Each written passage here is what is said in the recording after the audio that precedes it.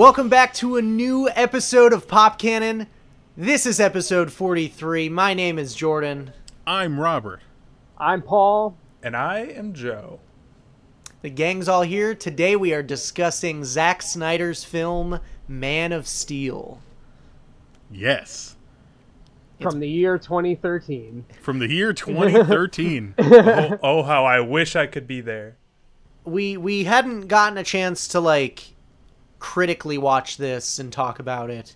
And we've been discussing the DCEU films on the podcast. So we figured, why not go back to where the DCEU started? Technically, yes. The very beginning. Yeah. Love it. So, right off the top, what did you guys think of the movie?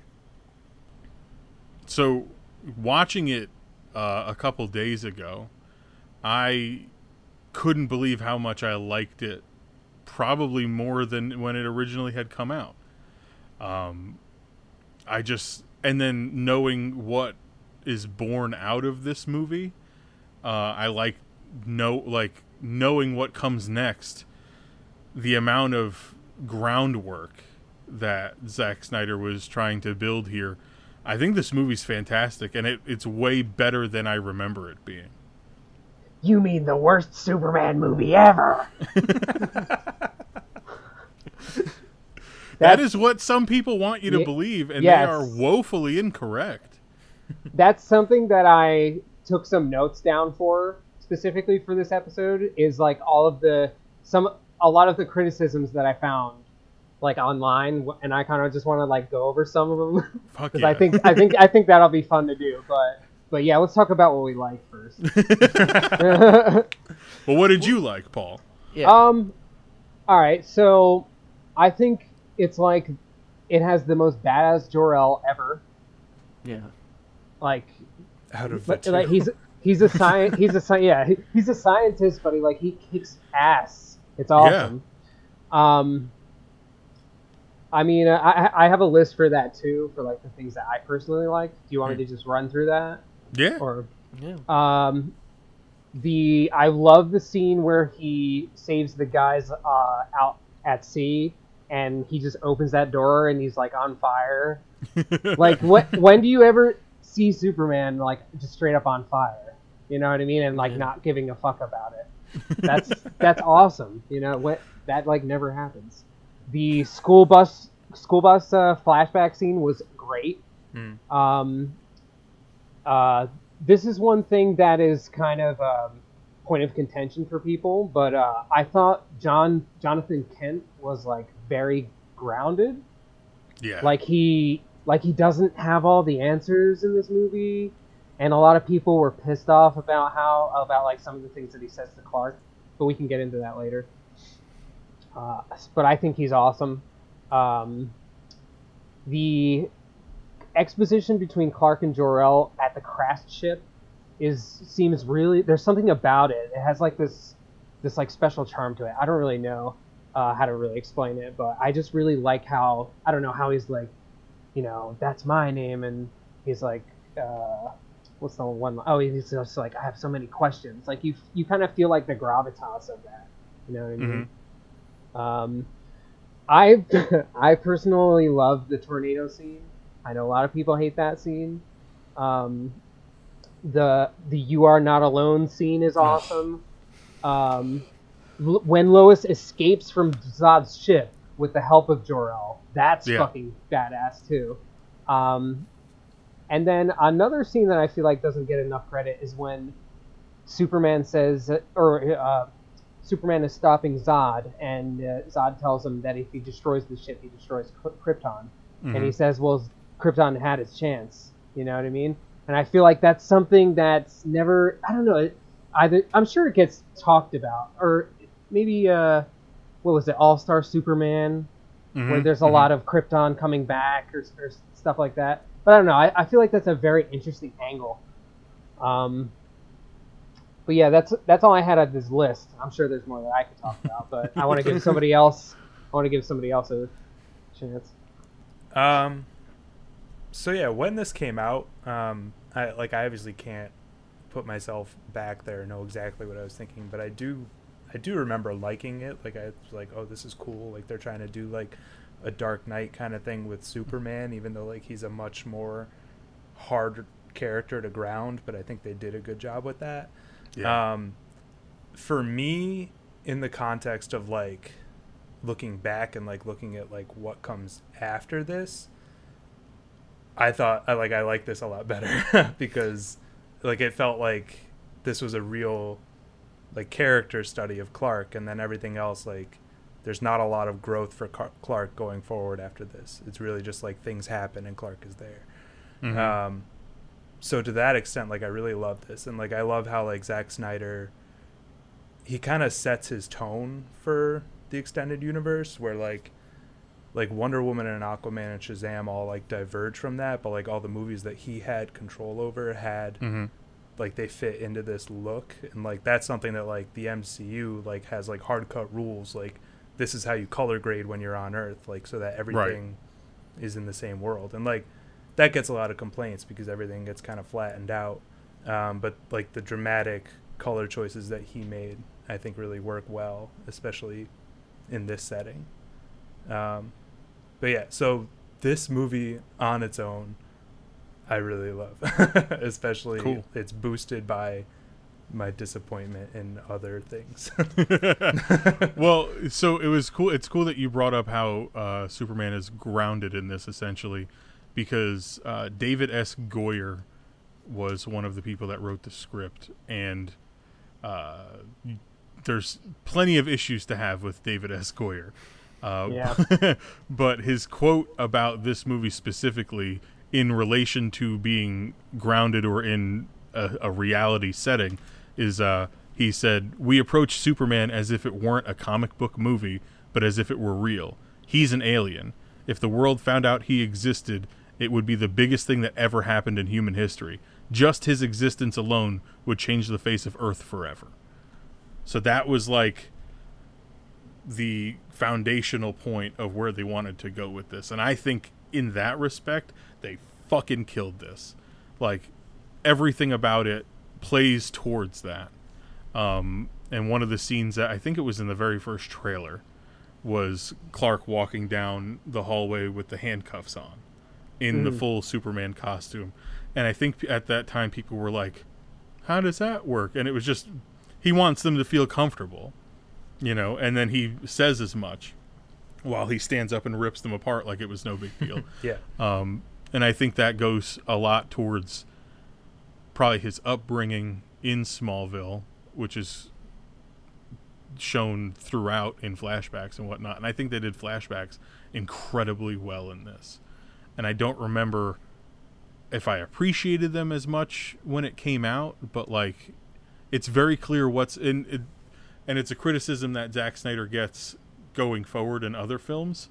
When the flashbacks happen, and is it a flashback? How do we know it's a flashback? Because nobody can like pay attention while they're watching a fucking movie. I don't know if they're sitting there like this and they don't know what's happening, but it's very fucking clear when there's flashbacks, especially in this one. And I think one of the ones that neither of you guys mentioned was in school when he's experiencing the X-ray vision. Yeah. And all that's like a terrifying scene. And Clark has a full-blown panic attack. And rather than kill everyone around him, which he could have done very fucking easily, he hid until his mom showed up. So I think that's another part of the reason why he's the type of person that he is in the movie. Absolutely. I agree with a lot of what you said, Robert, and Joe, and Paul, because obviously there's a lot of really good moments in this movie. I really love his relationship with his mom. Yeah. And you could see like how important she is to him. And the second that Zod showed up and confronted Martha was when Superman lost his temper. He lost his fucking mind. So, and I just think that's a super interesting look at that character. Because to this point, like, I don't think we had seen like an angry Superman because like his mom was never really like a central part of the films. Right. But yeah, I thought that was an interesting look because he didn't really know Lois well. No. At this point, you know, like it's an origin story, and I feel like a lot of people had problems with the fact that it was an origin story and that he wasn't already the big blue Boy Scout. Mm-hmm. But you have to learn to be that, though. Yeah. You know, what they do is they layer how he becomes the person that he becomes over and over again with those flashbacks, and then like small events that happen and how he handles himself. Like when he gets bullied and destroys that guy's logging truck. You know, that's a weakness of his is that he can't stand bullies. So, and it's all playing to like what's coming and reasons why he does what he does towards the end of the film. You know, he doesn't destroy Metropolis while fighting Zod because he has no empathy for the people of Metropolis. It's a matter of having to stop this guy at all costs. Yeah. That's so. I'm actually gonna cross that one off right now because that was one of the criticisms. Is there too much collateral damage? And it's like I feel like people acted like he brought Zod to the city, like consciously. It's like no. Zod would specifically fight him at somewhere where people are going to get hurt. Yep. Yeah. So. You mean bring him to the city as if to be flying in a city and say, I'm going to bring him down Park Avenue to you and destroy all of the buildings on the like, no issue with that. Okay. Going on, moving on. Superman said out loud, I could shoot someone on Fifth Avenue and nothing would happen. What are you going to do about it? So while we were watching it, Cheyenne was just like, yo, this city would probably be destroyed for like 40 years. And I'm in only my like brain. 2. Yeah, in my brain, I'm just thinking like the people that exist in this world would be able to rebuild it. Mm-hmm. You know, like Lex Luthor and Bruce Wayne are two people that come to mind immediately. Not to mention various other people who would raise money for sure. And all that stuff. And who's to say that Superman himself didn't raise a few, you know, I-beams and hold them in place while people welded them to, you know, like, you don't know. One would hope he would, like, deploy those, like, nanobots from the fucking Kryptonian ship and just be like, oh, here's a utopia. Don't worry about it. I did think it was interesting, though, like, talking... Like, before we get away from the flashbacks too much, I didn't think of this until just watching it today, but, like, to an extent, all of the films, like the intro film so far, except for Justice League, have kind of, like, followed that formula a little bit, where they show you the hero's childhood and, like, their formative years and a lot of, like, their trauma growing up that, like, made them into who they are. So, like, this did kind of, like, make the mold for... every intro for the DC film so far. And even going all the way up to the most recent release, Birds of Prey started off with Harley Quinn's childhood, essentially. Yeah. And, like, her trauma and what happened to her up into her relationship with the Joker and whatever. But, like, to your point, I think they heard the criticism of the MCU of every hero gets a 3-picture origin arc, and you know everybody was complaining about it at that time, if you remember correctly. It's another origin movie. It's another origin movie. And at that point we were into our second iteration of Spider-Man, not yet the third iteration of Spider-Man, so we were getting another origin of Spider-Man on top of all of that. So I think DC wanted to give you, you know, this is like ground zero for their universe, Superman's existence changing human history. And then everything going forward is like, well, we could skip the origin shit if you guys are sick of it. And then nobody took that bait anyway, so who the fuck, you know, whatever. But yeah, the flashbacks were like really well executed. Yeah. because it was all stuff that he would see and get a memory from. Like, that's stuff that actually happens when you think of something. Like, you see something, you hear something, and it triggers a memory, and it's like a split second, it's over. That bus reminds me of that time I picked up a bus. I almost forgot about that. But I time. like that one. I think that might be my favorite flashback outside of the Jonathan Kent death scene with the tornado. Yeah. Because I think that scene is masterfully executed, especially being placed as not the last flashback that we get, but I think it's like the second to last flashback that we get. But everything preceding that, flashback wise and otherwise within the film, is Superman wrestling with, what do I do? And do I out myself and all of this shit? And like, he's done it so many times in the past that there's so many people on that highway underneath that overpass that all you need is Jonathan's just like, Yeah. to understand exactly what he was trying to say. Not here. This isn't the time. How many people Save are it. standing there with their phones out? Right. Just anything to not show the world who you are yet. You don't need to do it for me, is what he was saying. He's like, I'm good. I've showed you everything I could. And I really like Kevin Costner's performance. Like, Yeah. I think that him not knowing everything, not having all the answers, like Paul said, it makes all of it more human, and it's better that way because Clark isn't. Right. So not only is he learning to be like a person and what that means, but like he's also learning to actually be human.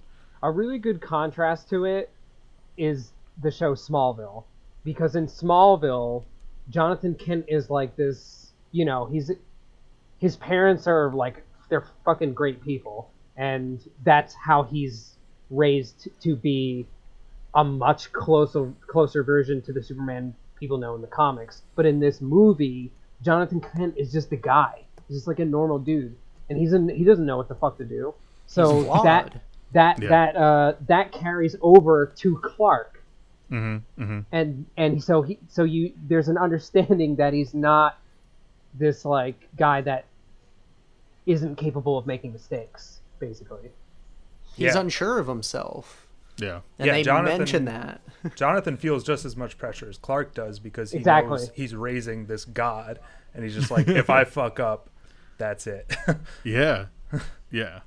And like a lot of the imagery that happens within the movie, there's the scene where,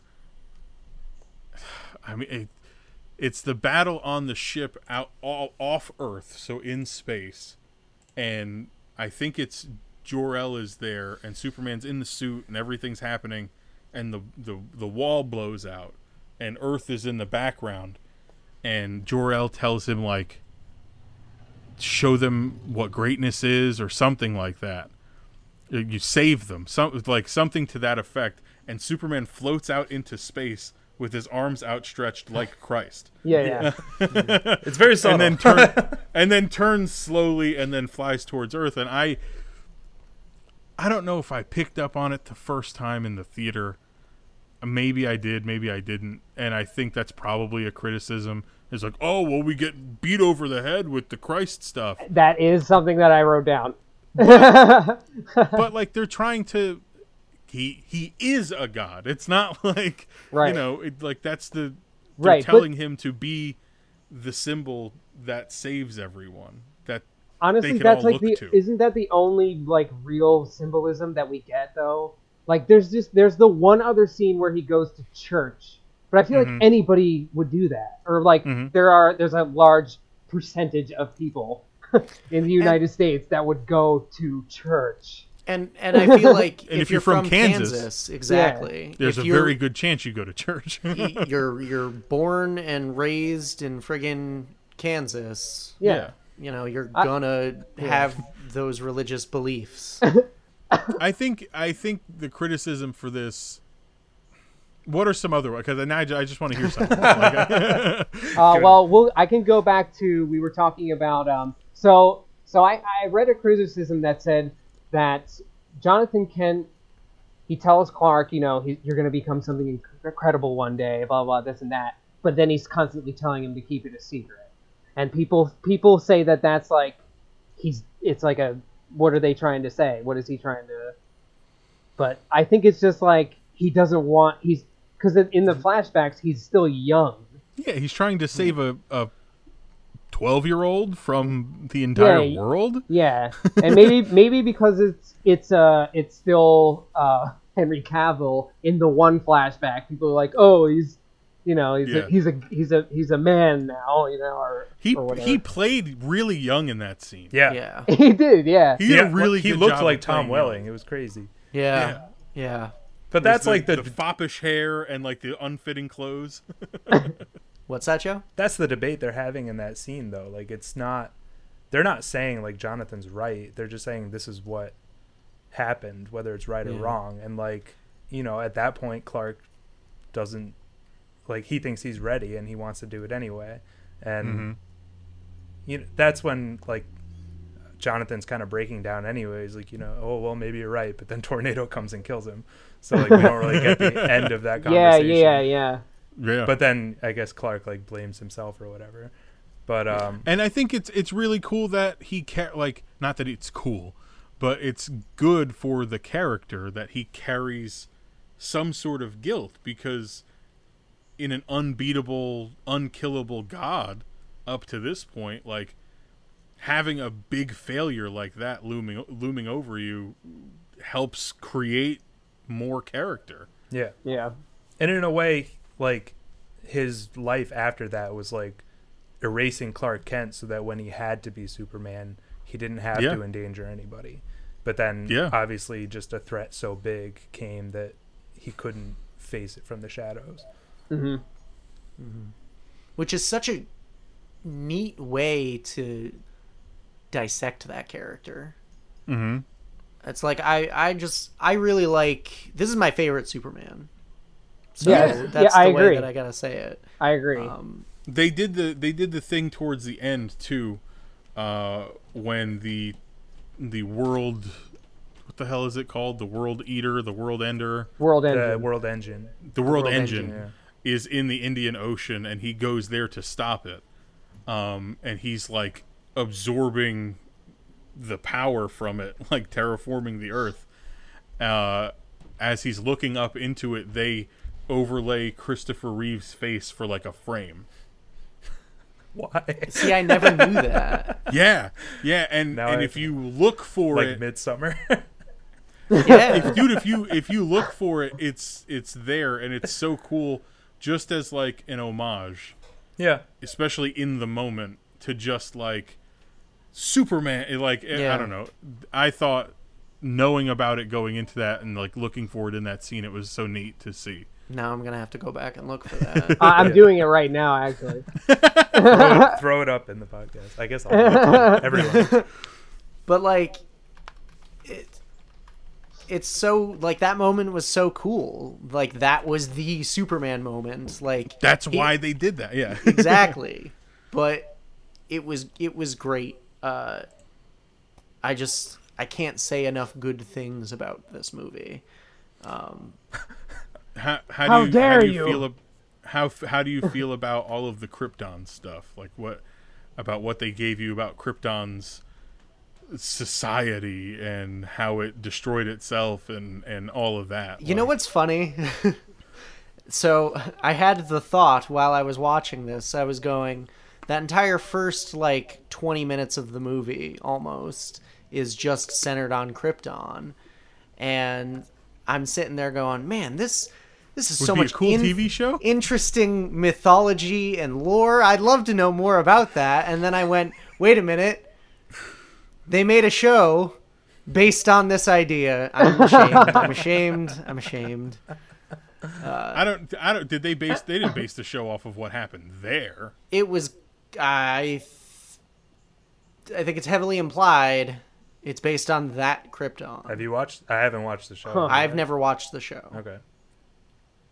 It didn't look good. No. It didn't look good. And here's the reason why it didn't look good.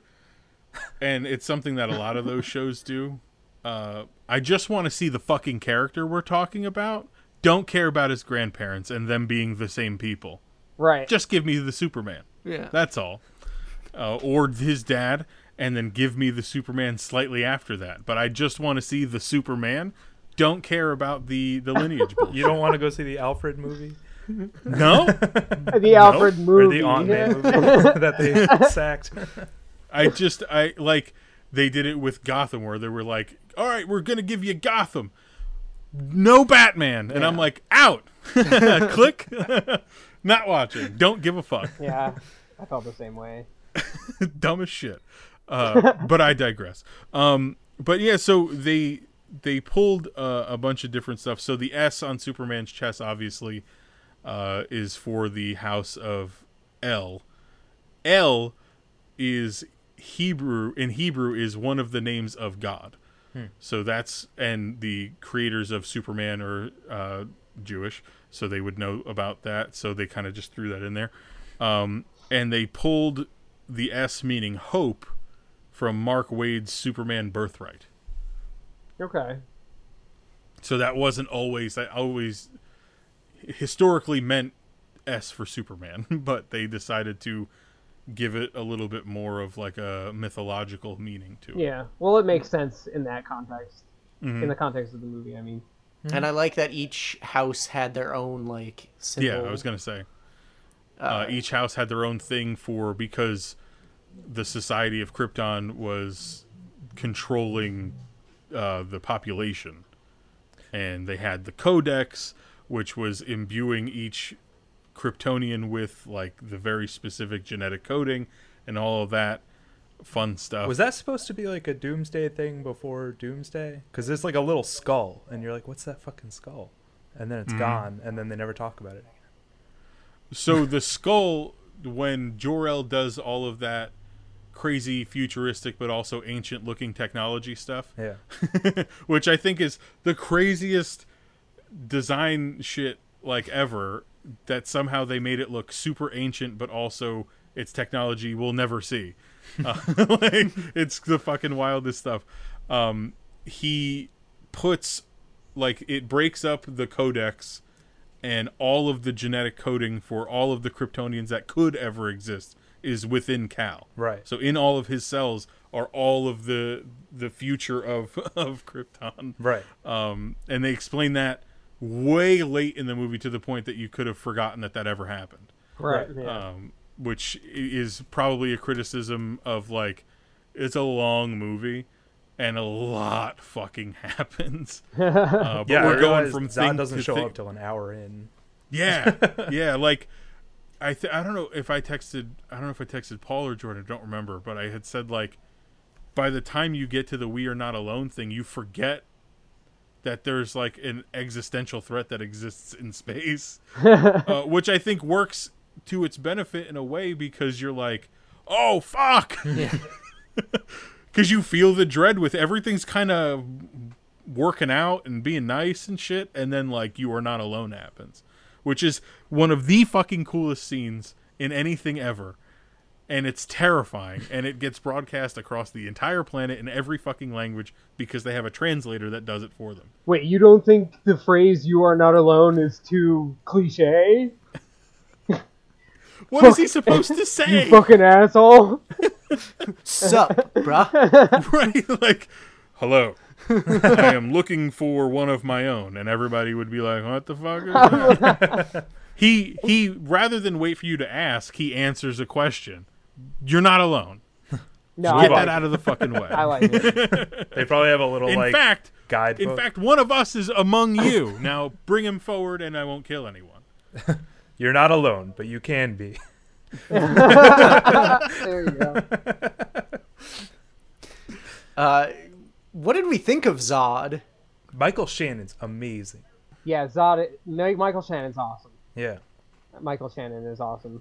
The righteous indignation, like, and then he explains towards the end, this is all I was meant to do, was protect this. Yep. Which is why I seem insane. Like, I'm driven, he's driven fucking crazy. I know it sounds crazy. Right. But I'm doing it anyway. He said, like, what did he say towards the end of it? He was like, my entire life, I was born and bred to protect the people of Krypton, and you're telling me that they no longer can exist. Yeah. So now you're going to have to kill me, or I'm going to take every one of these people from you the way you've done this to me. Right. And that's like Killmonger level good villain shit. Yeah. I agree. It is. I think he's like a good version, like a well done version of Ronan from Guardians of the Galaxy. Because like they just didn't put the time in Guardians to like make Ronan compelling.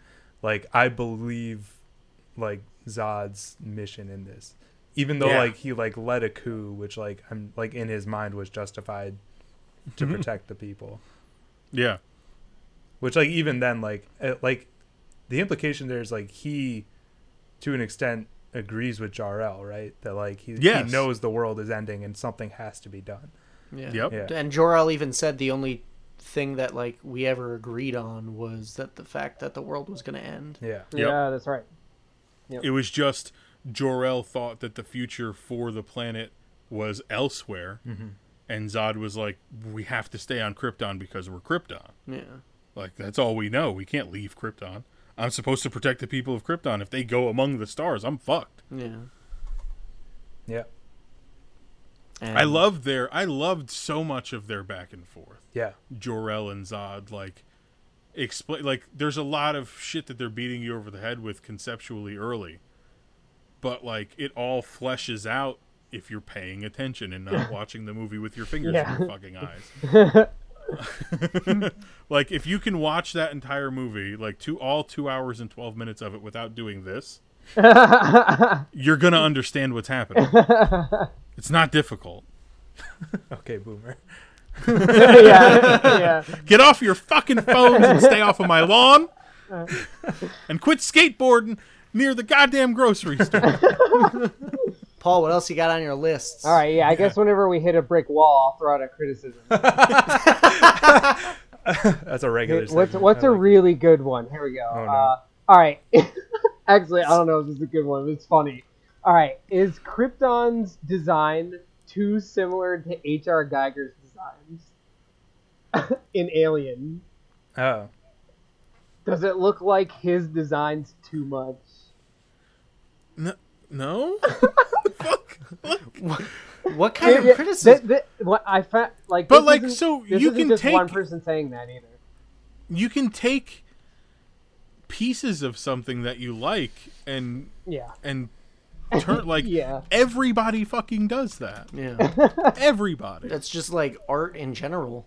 That's all art, is going like, I really like that, so how can we retrofit that to what we're trying to do? Yeah. So even if it does look similar, like, the onus of the film is not to say that, like, the aliens exist on Krypton or anything. Like, that's such a weird fucking...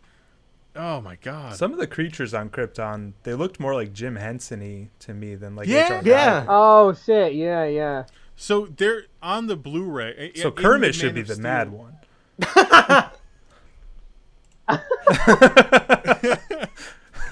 What forum is it, Paul? Send me a link. I'm gonna show these guys what's for. I don't remember where I found each specific one. I watched like some videos. I read YouTube comments, stuff like that. In the Man of Steel Blu-ray, on the second disc, there is you could watch the entire film with Zack Snyder popping up to explain things in great detail to you.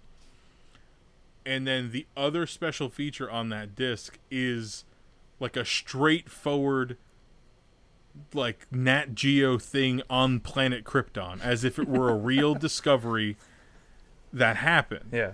So then they keep using the production design art, and they put the words artist rendering above it, which I think is the coolest. And they got a guy that does, like, narration for that stuff, who has that real monotone voice that would put you to sleep in, like, second grade watching a biology thing.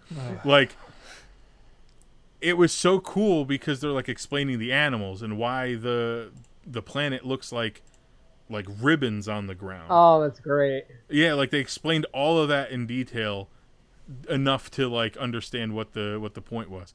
They just overused Krypton so much that it broke down.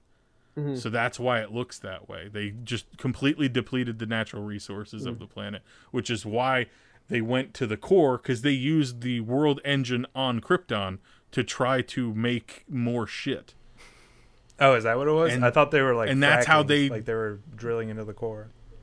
Yeah, they used that, and that's how they explain it in the movie, is like it sends the magnetic pulses back and forth. Right. Yeah.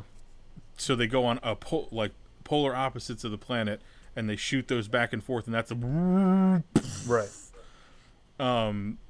And they did that on Krypton, and a lot of the people were against that, and a lot of the people were for that, trying to, like, all of the obvious parallels there to overusing the planet, and then the fucking core was collapsing, and that's why everything was happening when we get there. Mm-hmm.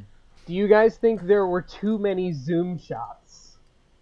No, I fucking love the zoom. It was shots. very like Star Trek, like that, like those punch-ins, and Yeah. I understand that like he like made a commitment to like the whole thing's handheld, and like I love that it's shot on film. That's beautiful. Yeah. But like it gets a little distracting. Like the scene on the ship where he's telling him the history of Krypton. I don't know if it's something with like my internet, but like the stream just got like, I felt sick whenever they were panning and like the background's trying to match Catch the up. shake while they're on wow. screen, and I'm like, oh my god. that has to be the stream, because on Blu-ray that's like It's super pretty crisp. It's pretty solid. Super crisp. But I love those, and I even said that to Amanda while we were watching it. I was like, I fucking love that he does this. You get this big wide shot of all this shit happening, and then he just goes, here's what you're supposed to look. Like, take it in, Yeah. but here we are. Yeah. Take it in, but here we are. I love those. Yeah. I think they're so, and I wish he did more of them in future films, because I thought so much of it. Every cut should be a punch in. And then, like, especially dude at the beginning, he was lens flaring the fuck out of you too. Yeah. Yeah. He was like, "Oh, you guys like JJ? Watch this shit. And I even see that, and I raise you." even at the end when he's Yeah. flying into the world engine, Yeah. you know, you get so much lens flare there. I was thinking the same thing. I love the way that the movie's shot, though. Zack Snyder, I really, really have come to appreciate his eye for things, because a lot of his shots look straight out of a comic book. There's a scene in the house when Jonathan Kent is leaving the farmhouse, and there's like the close up on the coffee pot, the close up on the doorknob. You see him leave, and then the close up on the door shutting. And I was just like, those are panels. Yeah. That's what those are just because he never cuts like that in the movie again. Mm-hmm. But he just gave you panels for that. Yeah. Because if you got those on a page, you'd be like, okay. And you'd be fine with it. Yeah. But of course, it's on film, and nobody likes DC, so we can't enjoy anything. But so Superman's costume, what they make it out to be in this is a literal undergarment. Yeah, like a flight suit. Because on Krypton, they always put additional armor Yeah. and robes on top of that. So I wish Zod had a line like, "Why are you walking around in your underwear?" Well, so the joke is that, like, throughout all of his history, Superman was always wearing his underwear. Yeah. Yeah. So they were just like, okay, we could make that functional, which I love. But specifically the design of the S, all of the different movements, and there's like that one big line that goes through it and shit, looks so cool. And then the actual, the blue part of the suit looks like chainmail. Yeah. Yeah. I wish they love talked that. about the colors though, because like everybody on Krypton is wearing like a black suit, but like for some reason Jor-El gives him this colorful one, and I don't That know why is it has a cape very either. interesting. Like I get that like it's Oh no, they're a Superman. cape culture. They're a cape They're a culture. cape culture. Yeah, but That is everybody what else I had learned. capes on their armor. But I learned that specifically watching that Krypton Oh thing. shit! The length of the cape shows your status in society. They literally said Krypton was a cape culture, word for word. What does that mean? I think the scene we were supposed to have gotten in Justice League with him wearing the black suit, I think that would have explained why his suit was blue. Probably. Because I know in some of the comics, it has the ability to just change color. But I can't remember why or what any of that means. Okay. Could I share a criticism that I had? Yes. I don't like Amy Adams as Lois Lane. Okay.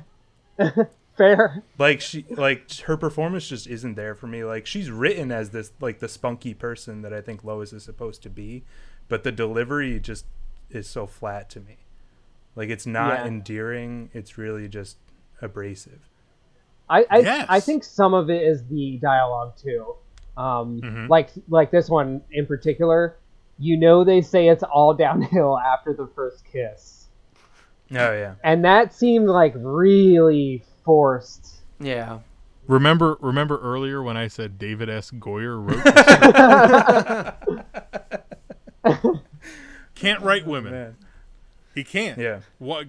Go to his IMDb page, read everything he's ever written, and think about every female character in those movies. They're terrible. Well, I mean, there's only 2 and 3, I guess, if you count Jenny Olsen. But he's the guy that thought that the Hulk should just bang his cousin She-Hulk because they're both Hulks. Because he didn't know that they were cousins. Damn it. He didn't know they were cousins. Anyway, God. just wanted to throw that out there. It's David S. Goyer. That's what you get when you hire David S. Goyer.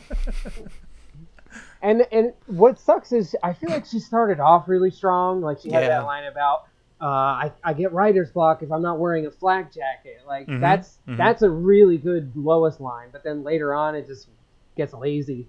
yeah. It just annoyed me in this movie for sure. Maybe a little less, but going forward into other films that maybe we'll talk about some other time, how she's just constantly fucking there and involved. Like there's nothing. She's just there to be Superman's girlfriend. They even put her on the on the ship with the general. Yeah. I don't care if it was her idea. She's a fucking civilian. Why is she there? Yeah. I guess because Zod specifically told her how to use the thing. It's like she could have told someone else. Yeah, write it down. You're a fucking journalist. I think part of my problem with the Lois character isn't necessarily Amy Adams' performance. I think it's more the writing, but then again, I'm not a Lois fan at all, personally. Yeah. But I didn't mind her in this movie specifically.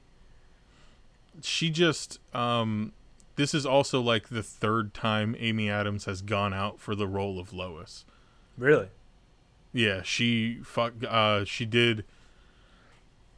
I don't know. I don't know if it was the Burton one where Nick Cage was supposed to be Superman. Thank God that didn't happen.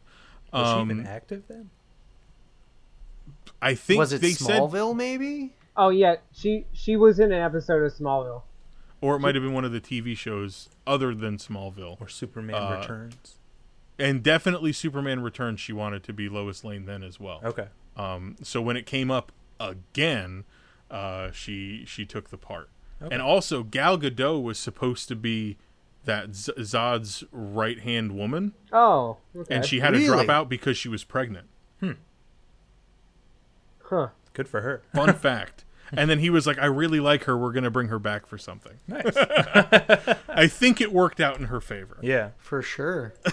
I think the best Loises have been Margot Kidder in the original, and then the animated series Lois. Yeah. That's kind of like all that we've gotten so far. Yeah. I did like Smallville Lois. Oh right, yeah, of course. Of course, like she had like the sarcasm and like she was really like she was mean to Clark, which I enjoyed. Yeah. Yeah, I mean, especially because he loves you. Like, be a dick to him. Yeah, what's he gonna do? He's not gonna kill you. Elseworlds. Elseworlds. Yeah, I thought she was good. I thought she was fine. I just find it annoying that somehow she's allowed to do all of the things that she does. Yeah. There's no explanation for some of it. Well, I think There's you're just supposed to not. believe she just like bullies her way into it. Like that's how she got to that army base in the beginning. But like it just didn't play. No, I mean it just made me go like, how again? Like every time. Let's shift gears a little bit. One of my favorite aspects of this movie was the scene where the World Engine is destroying Metropolis, and you're just seeing the people on the ground and their point of view, and the sheer scope of that situation. Yeah, 9/11 times 1,000. Yeah. I thought that was really well put together, that whole scene. I feel like the camera movement, the editing, I thought that whole segment of the film, I think, is my favorite non-Superman part of this movie. What was her name, like trapped under the concrete and shit. Jenny Olsen. Yeah. Is Jimmy's cousin because he's in rehab or something. Is it actually Jenny Olsen? Yeah. Oh wow, shit! I didn't even know that. Okay. Oh, That's why he screams Jenny. But they never actually like say her full name, but she's credited that way. So. Oh wow. Okay. And during that sequence, Perry White and the guy that I only ever know as Doug Stamper from House of Cards. If there's a thing where somebody has to be in a suit and be very stern, he's the fucking guy. He was just in an episode of Fringe that I was watching. Was he wearing a suit? Yeah. You're fucking A-right, he was. So he and Perry are trying to free her from that as the World Engine is destroying that alleyway. Like, foot by foot, it's coming towards them, and then Superman stops the one on the other side of the Earth, and it stops it, and they're okay. But, like, there's so much, like, oh, they're totally fucked. Oh, they're going to have to leave her. She's totally fucked. And then it just stops. It was very well dramatically done, but I also was left thinking, like, a lot of people did die. Oh, for sure. But at least the 3 people that we care about are fine. Yeah. I mean, as long as the people we know survive. Yeah. Do you think Zod adapts to Earth too fast? No, but I do have an issue with Clark coaching him on how to cope with Earth. He's just like, oh, are you having trouble? You just got to focus on me, buddy. That's how you're going to kick my ass. Instead of, like, just punch him in the head and end it. But I think he kind of gives that advice inadvertently. Like, yeah. He doesn't necessarily mean to say... Clark gives the villain speech. He's like, oh, this is my backstory. And Zod's like, I don't fucking care. Thank you. Goodbye. Zod's like looking at his fucking bones through his hands like, ah! And that's credit to Zod as a well-written character, because he's smart enough to pick up on that. Right. And just... done. Yep. Yeah. So... But also, I think it's just, you know... At the point that Zod ends up on Earth, he's a much more driven person. He has much more purpose than, say, Clark as a fucking child. You know what I mean? Who's just like, he's also just a child too. Like, right. Yeah. They also establish like he doesn't have the level of control. Like he can't fly. He has to like run up. At first, he has to run up that building like an ape. And then everything he does is so like raw. Like Clark had so much trouble because he wouldn't just let it out, and he like learned to control it and like fine tune it. But like everything that Zod does is just unleash and go crazy. Mm-hmm. And they had mentioned I had read that at the beginning where Superman's checking out his powers, where he's learning to fly and he's just bouncing like really far. That's pulled from the original comic books where he didn't initially fly. Yeah. They didn't give him the power to fly. He leaped over tall buildings. Leap over tall buildings. I believe the specific wording was a superpowered kangaroo. They only eventually gave him the ability to fly on film because it looked way better than him jumping. And so Superman learned to fly because they put him on TV, essentially. That was it. I never knew Makes that. sense. Interesting. Well, didn't they also just, like, before, like, things got more continuous, they would just give him any old power? It's like, whatever they could think they of, threw like, everything yeah, at him. That I Ice breath, knew. Ice breath, fucking heat ray, X-ray vision, just anything cool that would play on a radio play in the 40s. Right. They just gave to him. And then He needs to cool down. He can form matter from nothing. But yeah, that's when you start running into the problem of, people complaining that Superman's too boring because he can do whatever he wants. And this specifically, if that's your argument and you watch this film and still make that argument, I don't understand. Yeah. They specifically go through all of the lengths to make him not boring but have those powers. Exactly. Yeah. Yeah. And that's by Design. drawing out his human side Right. more than anything else, which is it's refreshing, I think. Yeah. So before we go any further, I feel like we need to talk about the final moments with Zod and Superman. So I thought it was really clever that they put him in that position where Zod is using his heat vision to murder people and Clark is forced to break his neck. And a lot of people have issues with that. Yeah. I am not one of them. I think I think it's awesome. It's a Personally. character moment. Yeah. And it's something that he's not like happy. He's not like, yeah, we did it, high five, let me kiss the girl.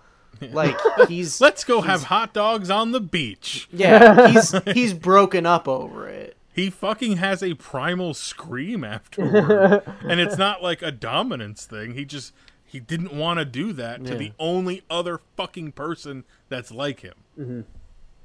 And that's why not killing is so important to Superman now. You know what I mean? It's like they had to put the pieces together first in order to get to the Superman that you want to see. Right.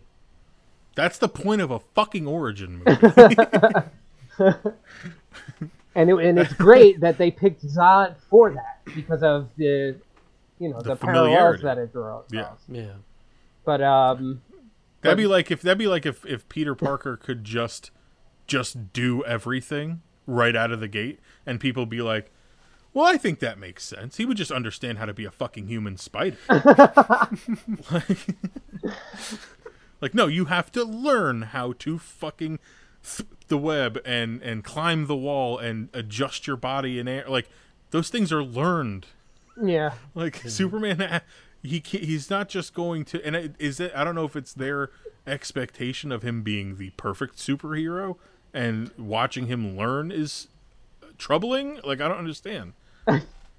Yeah, because it literally happens in like every other movie. Yeah, every other movie, and you never hear about it. Oh, I think it took him too long. So like, it's annoying that it took Superman so long to learn things, but it was annoying that Zod learned everything immediately. Like, so what the fuck is it? yeah. It's a good point. And the movie's already over 2 hours long. How much more time do you really want to attribute to Zod learning how to fucking cope? Yeah, He gets a flashback. It would be too much. Yeah. On Krypton, he's in a closet, staring into his hand. In front of like a radiation beam, just soaking it in to see what he can do. Fuck, man. Uh, What are some other criticisms of the eventual neck snap, Paul? Because I'm interested to hear what this is.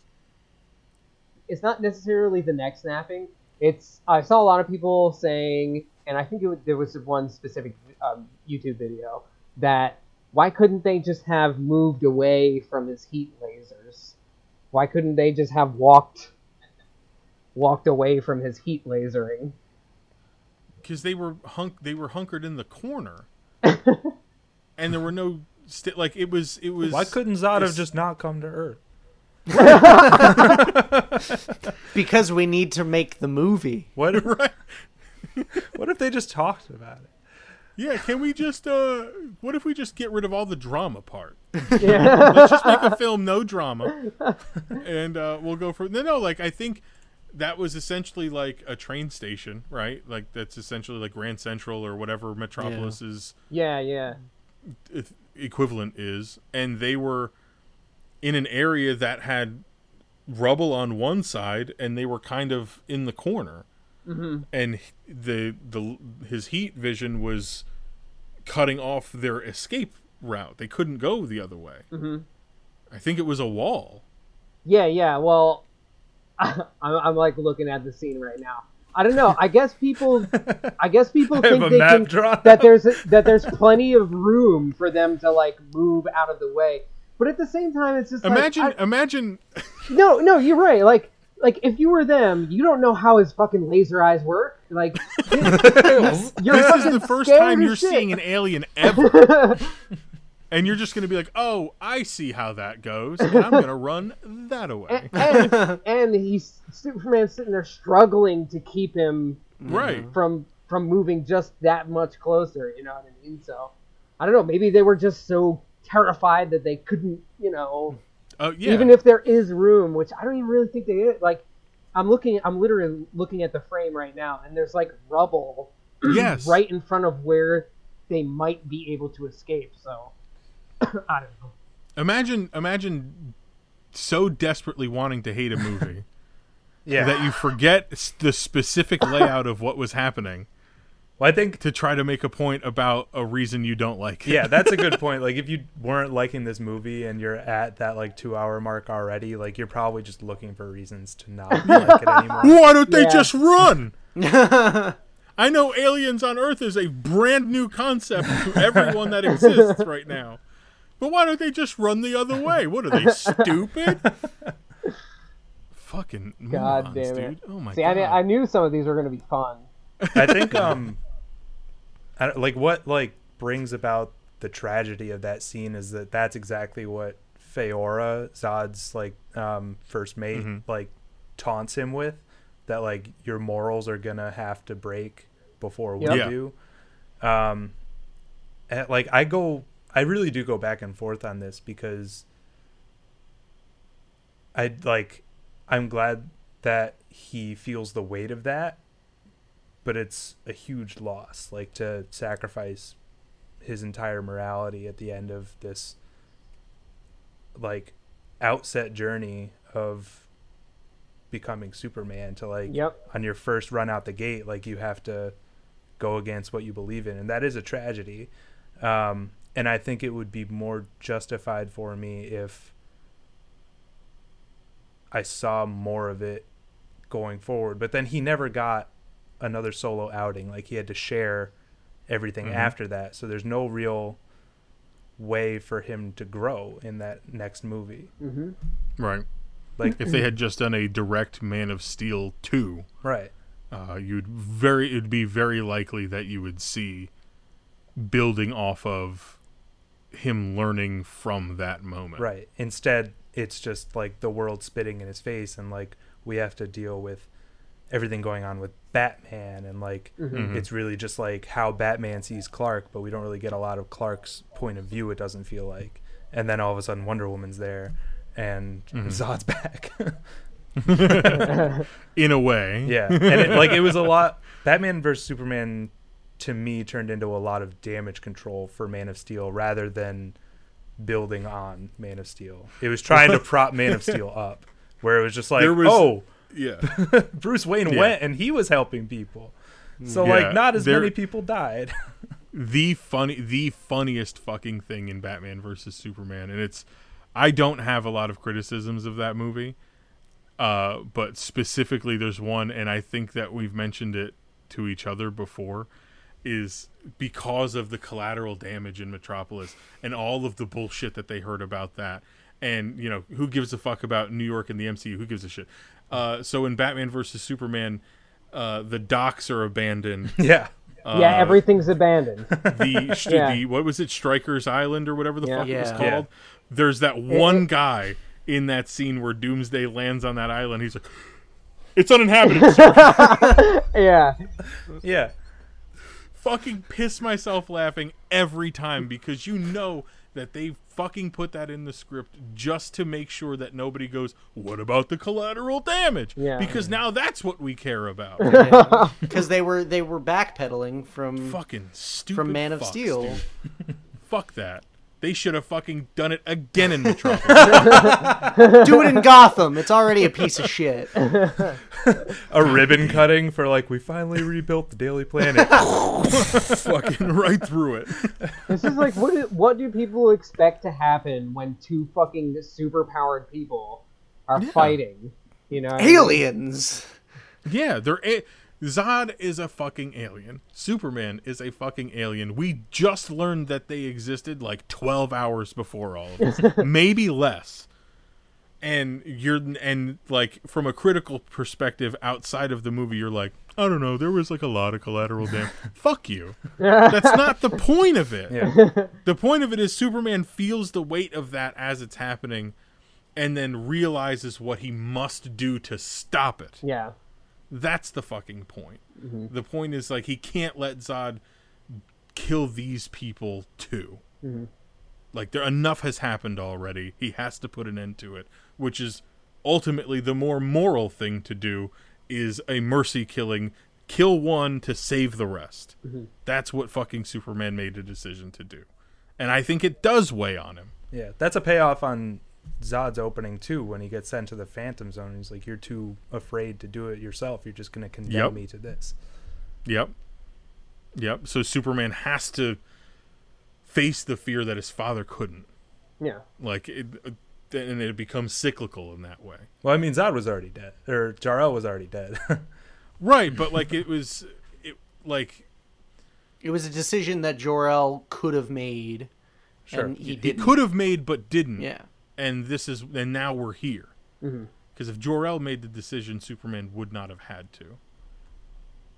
The open pod in the scout ship. The 20,000-year-old scout ship. Yes. Yeah. How about that? Everyone thought that was Kara, right? Yeah. Yeah, I think it was just a way to leave the door open for her. Yeah. Literally. Well, yeah, literally. But I don't. And I know that some people were like, I can't believe we never got like Supergirl based out of that, and it doesn't mean that it couldn't happen. Yeah. But yeah, we're never told what happened to these scout Right. teams. Did they go home, like, or were they just left there? Some of them, they show specifically some of them died off. Yeah. Yeah. Well, I think Zod says that some of them died off and some of them were abandoned. Right. He was trying to find them after Krypton exploded, and he was freed from the Phantom Zone because of that. Yeah. So he was trying to find all of those outposts, and then because Clark puts his codex key thing in that ship, it sends the beacon, and that's how Zod finds Earth. So, like, knowing how he caused all of that, Yeah. just by fucking like rooting around a little bit, Yeah. I thought was cool. But I think the open pod, in a purely technical sense, has not been answered yet. Like, it's still very possible that it could be a Supergirl. Yeah. Yeah. I mean, there's even the potential, like, if it was that far back, like, ancient Kryptonians were, like, the basis for all metahumans today. Oh, yeah, there you go. Like, Yeah. commingling That's with the the one. human population. I like that. That's a good, that. interesting tidbit. Rather than my 20,000-year-old cousin. Well, because Amanda had asked me that too, and she was like, well, how does age work? And I'm like, we don't know. That's fair. Yeah. You know, we don't know how age I would Right. honestly affect it. suspect that he would have a shorter lifespan due to the heightened radiation. Like he gets strength, but I feel like that's like burning candles at both ends. But that's just like my brain also trying to saves justify him. sci-fi Yeah. logic. So it could be the opposite easily. But I mean, yeah, I got what you mean. Yeah. I mean, it does. I think it does replenish him more than anything. Like when he's not with the sun, it hurts him. But when he does get that radiation, it empowers him. and that was also just like atrophy, though, right? Like if he had been raised on Krypton, he would have been fine. Yeah. Mhm. Well, maybe not. I don't know. He was the first like not cloned Natural baby, born. so who knows? Yeah, he was the first natural born Kryptonian in centuries. Right. They said, because they were doing the that Chinese child selection bullshit or whatever. Yeah. Well, it was It's just it was genetic manipulation, wasn't it? Right. Yeah. But how did they? Why didn't they just I make guess them I guess sterile everybody if was they didn't just wanna have very they were very self-controlled. Like they just never thought That's about us at all. Well, for the greater good of the planet, I guess we can't bone. So, but what if we Zod did walks just in. one? You had a child, yes, and it was awesome. That's basically what Jor-El says to him too. When Zod's like, "You had a child," he's like, "Dude, What was it like? Like it just changes the entire tone of the yeah." film. Well, like, so imagine also if you wanted to add to that, if you wanted more layers, Zod's a virgin. Yeah. You can tell. So like the righteous indignation, like, whoo. So, any final thoughts on Man of Steel? Yeah. Do you think Superman killing somebody destroys the character and everything he stands for? Not even a little bit. No. I think it's weird that people would think that Superman killing somebody once destroys everything that he stands for, but at the same time praise a movie like Joker. Right? That's like he's barely even the Joker in that movie, but for some reason it's like the greatest comic book movie ever made. Oh, I haven't seen it, so I don't know. Well, that's because it's an art house movie that got a DC logo slapped onto it. We wanted a big budget. So, yeah, we'll use whatever fucking character name you give us, but we're going to make a film about mental health. Anyway, I'm just saying, if you're the type of person that thinks this movie destroys Superman, then don't say that you like Joker. That's all I'm a great saying. fucking point. Yeah. It's a great point. Because you can't like both if you're so hung up on comic book accuracy. Yep. You can't like both. Yep. Or you're lying to yourself. And that's a great place to end it. Oh, no. No, I love this Yeah, no. movie. Yeah, I love Man of Steel. Love it more. Might try to watch it more often. Like I Yeah. don't know when the last time I actually watched it through was before the other day for this. And it's definitely worth watching multiple times because there's a lot of shit in it. There was like a 30-minute doc on the Blu-ray that I did not watch, which was about like resetting the character and shit like that. And I definitely wanted to, It's but I just good. was like, It's good. I was like Okay. exhausted at that point. And then I rolled right into Batman vs. Superman Ultimate Edition after watching this because I just wanted to see these two things mesh over one another. Yeah. And it's fucking immaculate, I actually. I think Batman v Superman is even better. We will talk about that soon, maybe. I don't want to say that I agree or disagree yet. I want to breadcrumb that out a little. Okay. I've already said that I disagree, but That'll be a fun one then. I'm excited to talk about that. I'll put it that way. So, but yeah, I love Man of Steel. I think it was a really great Superman film. We got really good character moments of him as Clark versus just Superman. And then we got an incredible version of Superman where he's flying through the air and the camera's flying behind him and he's punching people and you're just moving with him. Punching Zod yards ahead and then catching up and punching him with the other fuck. Fuck, that scene's so good. Yeah, it's not Great. like Superman Returns where you just see him lift shit off the whole movie. Yeah. It's a good movie with great heart and really good action. Some flaws, but overall I think it was fantastic. Awesome. Yeah. Yeah. Joe, any final thoughts? Yeah, I love the idea of a superhero movie shot on film, which like we're probably never gonna see again, just because it's 2020. I do love this. I think it has the most character moments for Clark of any of his appearances. I won't say of any of the DC movies because their recent outings have been really great, and like Wonder Woman and Shazam are out there. But as far as Superman goes, I think this was the best they've done in this run of films with him.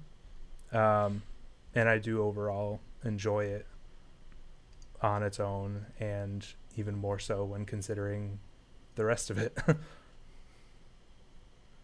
Fair enough.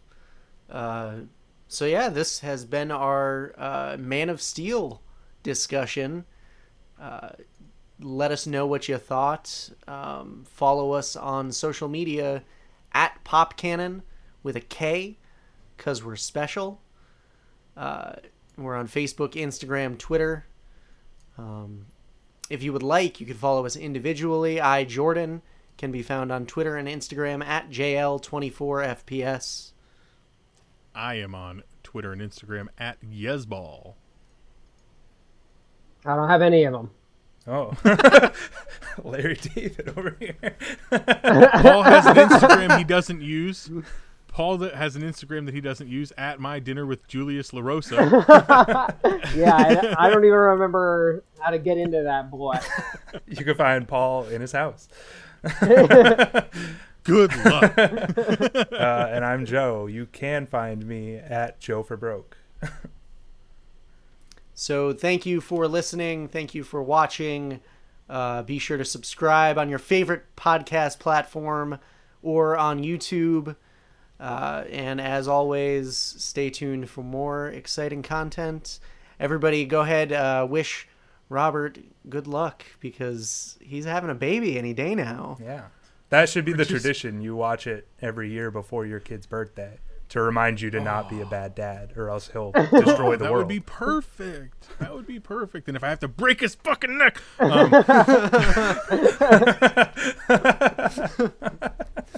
To save everyone else. On that note, He'll be able to watch these treasured memories. He will. It'll be great. for PopCannon, thank you. I'm Jordan. I'm Robert. I'm Paul. I'm Joe.